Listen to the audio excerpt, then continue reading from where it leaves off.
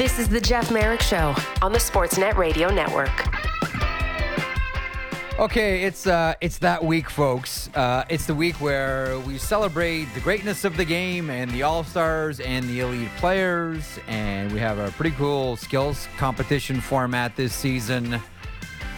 But as far as the NHL goes, you have 23 teams who are on their bye week right now. That's right, 23 teams inactive right now as they get their pause. I'm pretty sure the Edmonton Oilers, if you ask them, would you like a break right now, gentlemen, after winning their 16th game in a row?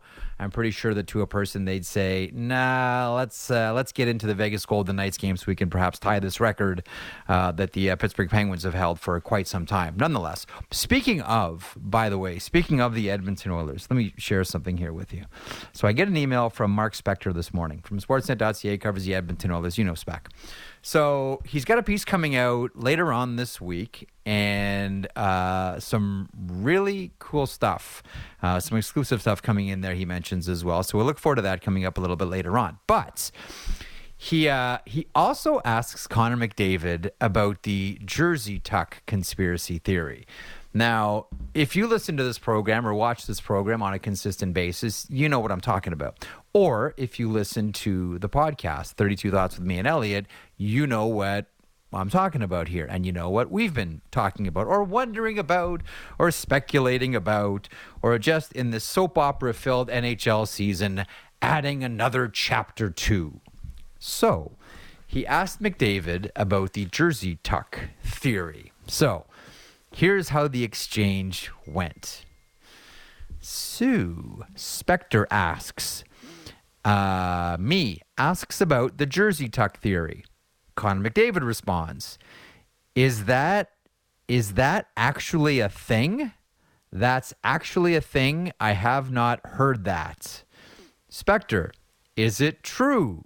Now, let me pause here. The Jersey Tuck theory went like this.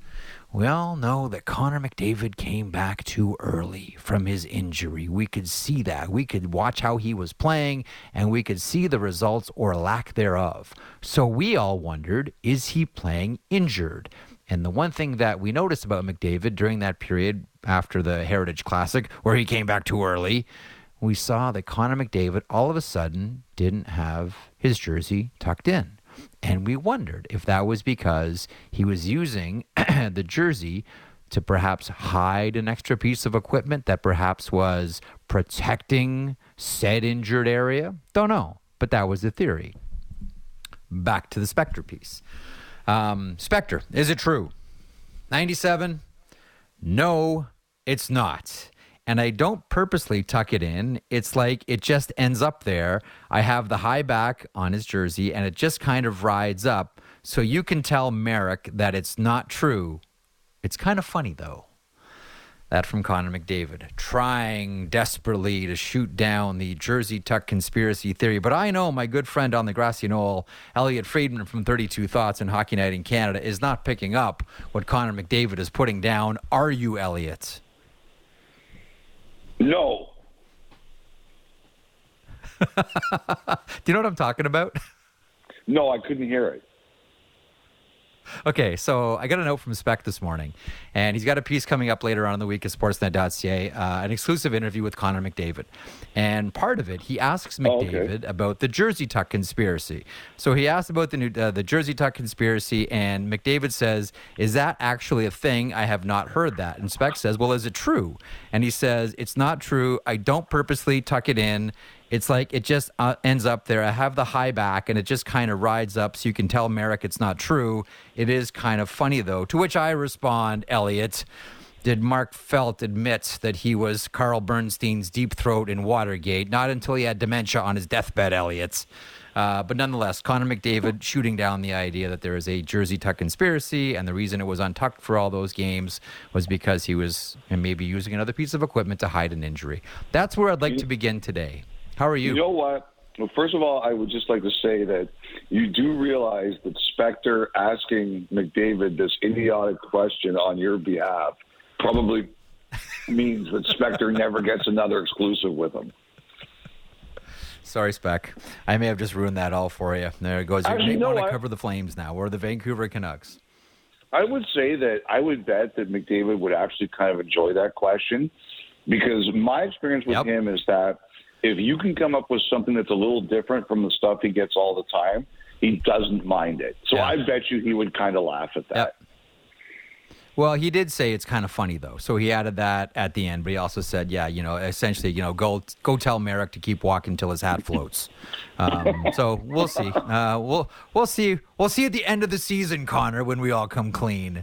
But I just thought that'd be a funny open here. Now, his Edmonton Oilers, Elliotte, are one of 23 teams who are dark right now, who aren't playing. Tonight, there's only one game on the board. It is Nashville. It is Ottawa. It is Rogers Monday Night Hockey. You can enjoy that one. Tomorrow, there will be 2 games and then 3 games on Wednesday, and then we get full right into All-Star. But before we get there, a couple of things. I just wanted, this is a really good time of the year right now as teams are on their pause to sort of, have a little break and have an internal audit and have a sort of speculation or a chinwag about what these teams are talking about, what these teams are thinking about, what these teams might end up doing. And, let's begin with, we've just been talking about Connor McDavid and the Edmonton Oilers. They're on a 16-game winning streak. Things are looking great. Eyes on the Penguins record. They have upcoming games after the break against Vegas and then the Anaheim Ducks. You know that Vegas game is going to be good.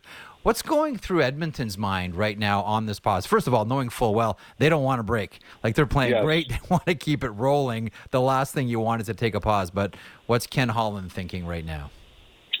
I'm sure one thing I think he's thinking is, let's just not tamper with anything. Let's just let things play out. There have been a lot of rumors about defensemen they've been looking at. Who could they be looking at? Sean Walker? Could they be looking at Alexander Carrier? I think their feeling is, why would I be looking at anything, or why would we be looking at anything for right now, and we've won 16 games in a row. One of the other things that's kind of been whispered about here and there is Campbell, I think his save percentage the last few games is up around .920 in Bakersfield. So does he come back up? Yep. Well, why would you do that? Pickard's been good for you. Why would you tamper with anything? Why would you risk losing Pickard on waivers? All of this stuff. Now, I can't wait for a week tonight. I think that, or I guess it could be week tomorrow, that game in Vegas where they go for 17. Vegas is going to be just as wired for that game as the Oilers will be. It's too bad we have to wait a week for it. But, but if you look at their schedule after that, their schedule gets tougher. They've got a lot of really good teams coming up, or playoff teams coming up. So I think what they're thinking is, why rock the boat? Let's see how it plays out. Let's see how the next month goes. But I really believe that Holloway is a guy that how good he can be in getting him back, I think that could determine a lot of Edmonton's decisions, how well he looks over the next month.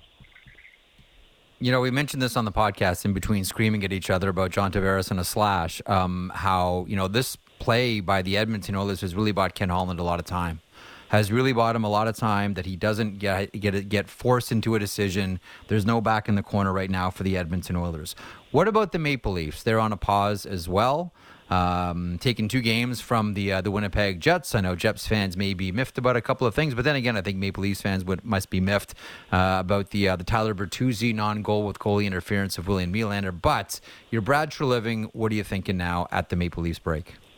Well, I still the one thing I think they feel is that they feel that their team showed a lot of guts this past week or so. They got back-to-back wins over Winnipeg. The Wednesday game was kind of a boring game, and not just because I was on television as part of the coverage of it. It was just not a really eventful game, and there was a lot of eventful stuff that happened on Saturday, and they won. I'll say this. If this continues with Samsonov, it's a big victory for the organization, and it's a big victory for Curtis Sanford and Hannu Tolvanen. Yep. That is those two guys. If this continues with him, those two guys might have saved the season. So So I think right now they're feeling a little better about things. I still think, as you know, I said on the pod today, they are trying to figure out what defensemen they can add. I think they're still thinking. But the other thing I would be doing if I was Toronto is I'd be trying to say, like, what's it gonna take to re-sign Simon Benoit? Like, that's a guy. His fit has been really good on and off the ice. Like, you know, he scored the empty netter. Like, you saw the reaction when he scored, and he's played really well in his role. And it's very clear, like the videos sometimes, like the one now that all the Leafs fans know, where you know, like I don't score a lot of goals, but I'm happy to go after guys for you. Like, he's been a great cultural fit for them too, and that's one thing I'd be looking at if I was Toronto. Like, what's it going to cost to lock this guy up for a few years? And just as you predicted in that game on Saturday, both Benoit and Ryan Reeves were going to score. So congratulations! I know you to pick that one. I know we're big in bed with the gambling companies now. What's that Beaverton joke? Sportsnet interrupts gambling for a hockey game. Hockey game, yeah. But you know, like. What would have been the parlay on that one? Reeves and Benoit to score. Bet $1. Retire. Absolutely. Bet $1, put your feet up, and all of a sudden you have Burt Reynolds FU money for the rest of your life. Congratulations. Vancouver Canucks, another team that is dark right now. And listen, you talk about things going well. Like, we know where the holes are with the Vancouver Canucks, and we'll see, you know, what happens with various players there. And there's still that contract question with Elias Pettersson, et cetera, et cetera, et cetera. But we've gone through the Oilers, we've gone through the Leafs. What about the Vancouver Canucks at their pause, Elliotte?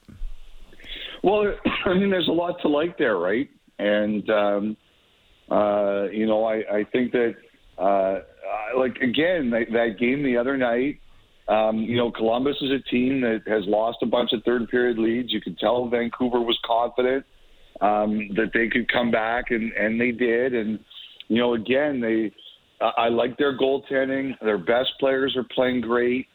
Their depth players are empowered. And I think they're going for it. You know, I do.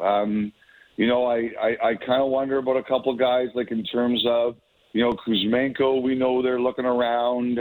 I've wondered about Chicago in the last couple of days. Like, you know, if you look at what Chicago's doing, they're looking for guys who aren't signed beyond 2 years, right? Look, like Foligno 2 years, Dickinson 2 years, Mrazek 2 years.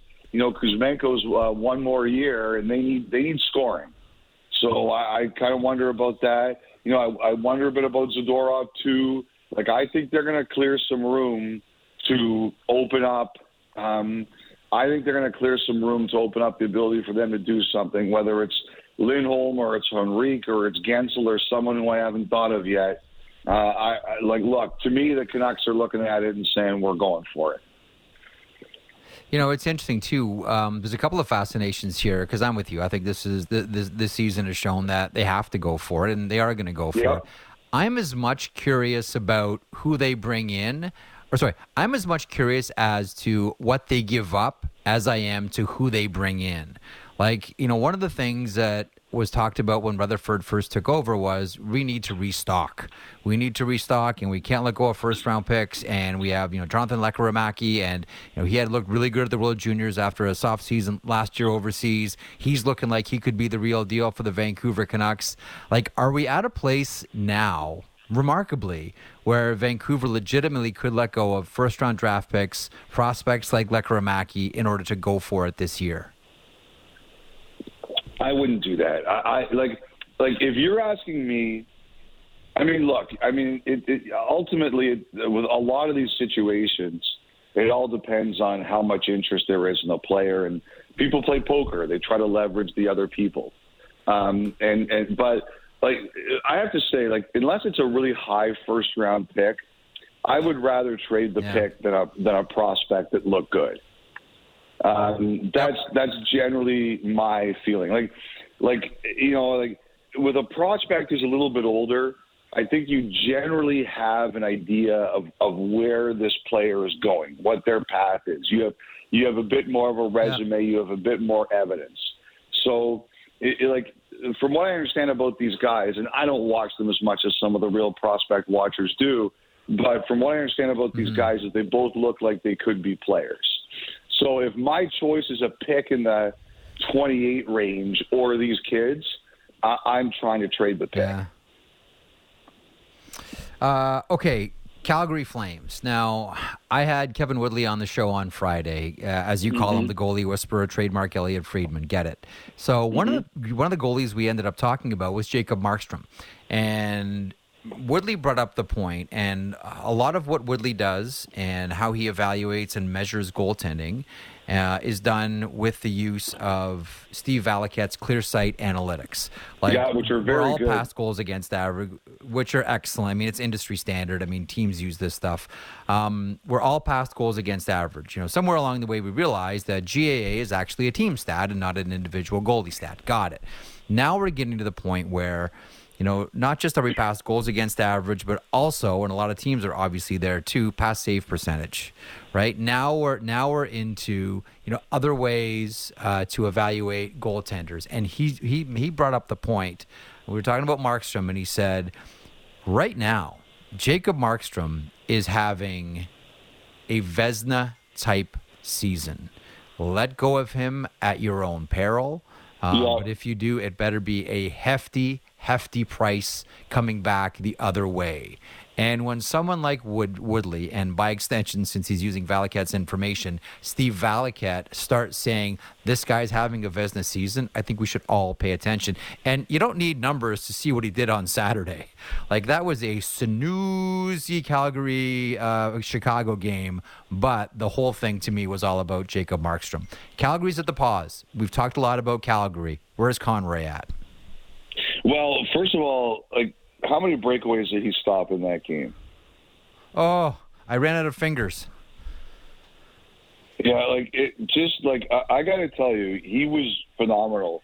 They could have had 20 breakaways. They weren't going to score on him. Yep.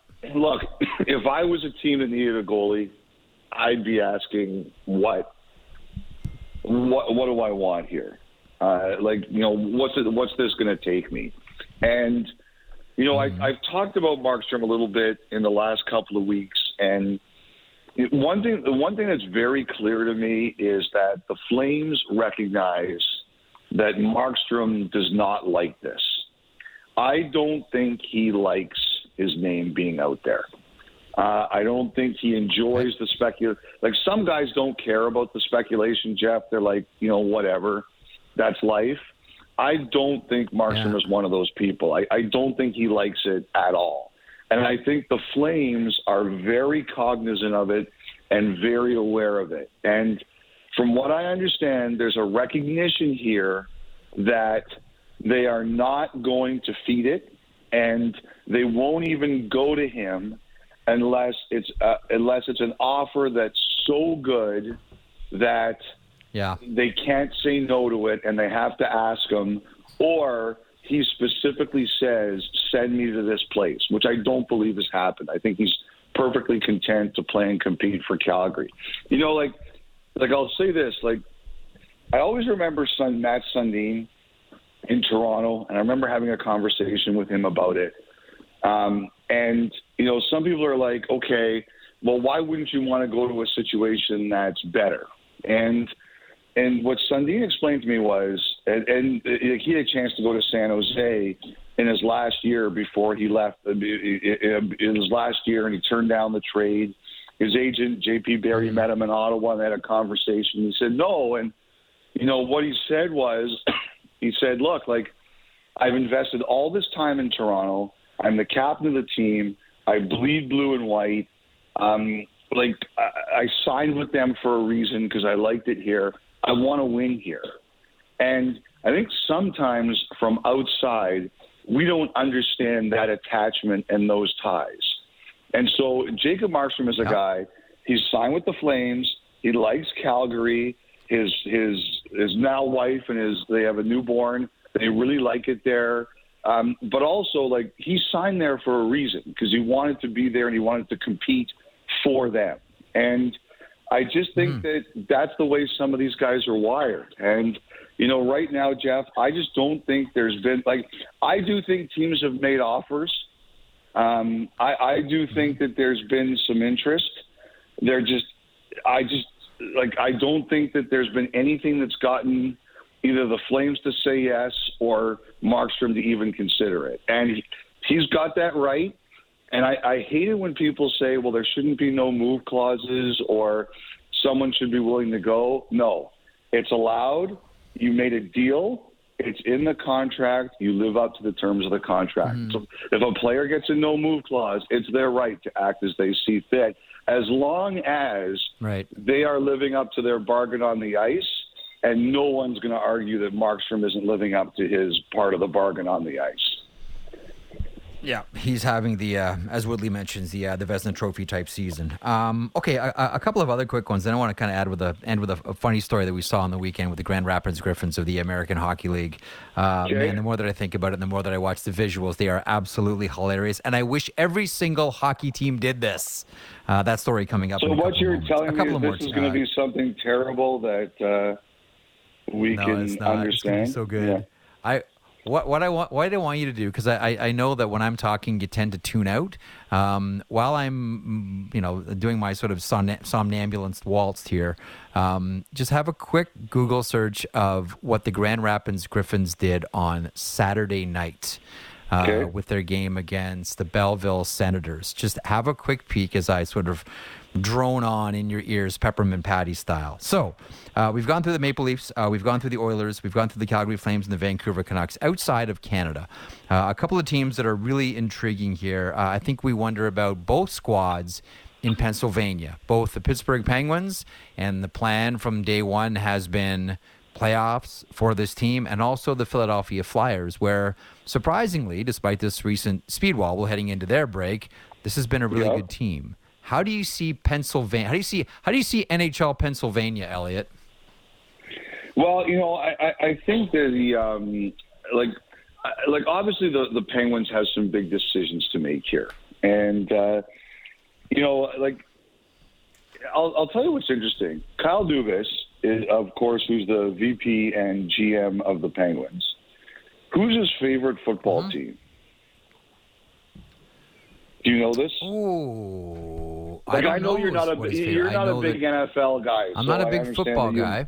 Yeah. I do. No, hang on. Hang on. I do know this. It's the Detroit Lions, because I remember when he was GM of the Sault Ste. Marie Greyhounds, there was some picture of me on the internet drinking a coffee out of a Detroit Lions mug, and I got a text from him about it, saying that I had good taste. And I said, "Look, this cup has been in the family. I don't even know where I got it, but I'll take the credit." So yes, Detroit Lions is his favorite NFL team.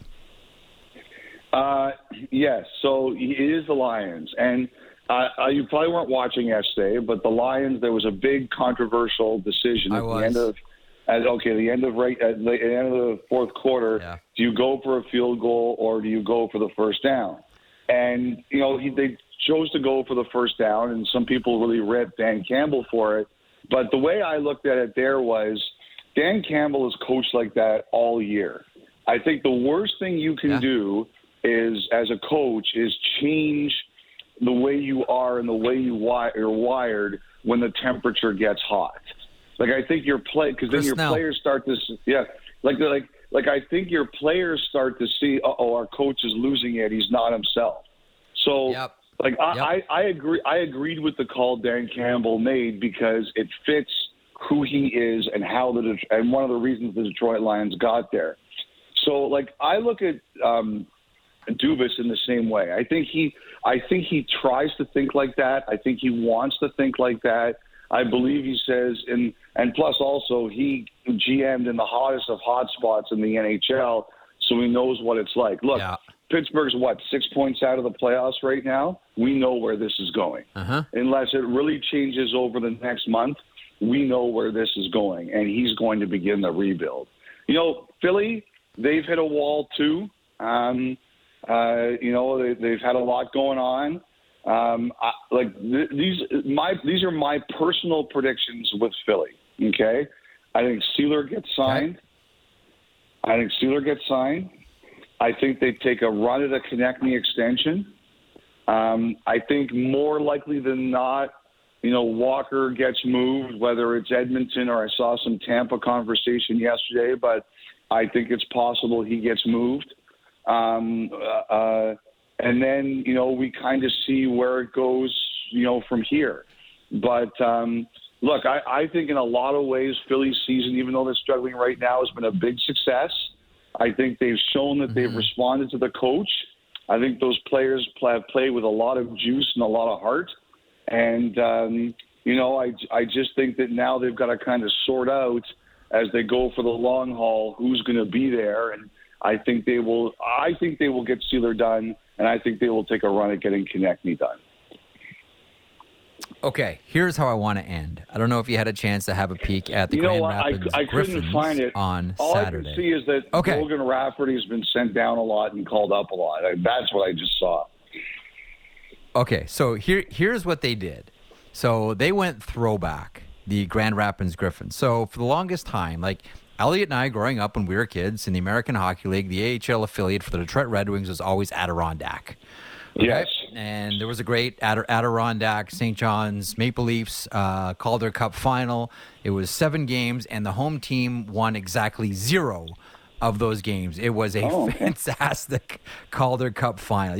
I'm pretty sure you remember that one. Anyhow, 1995, Grand Rapids comes into the American Hockey League, and they're doing their name search. Now, I like Griffins, not just because it's, it happens to also be the University of Guelph, Elliotte. I just think Griffins is a cool name. But one of the names that was brought up when obviously rejected was the Flying Toasters. So what Grand Rapids did on Saturday for their throwback night, they had designed full animation, everything, social media on point, all of it.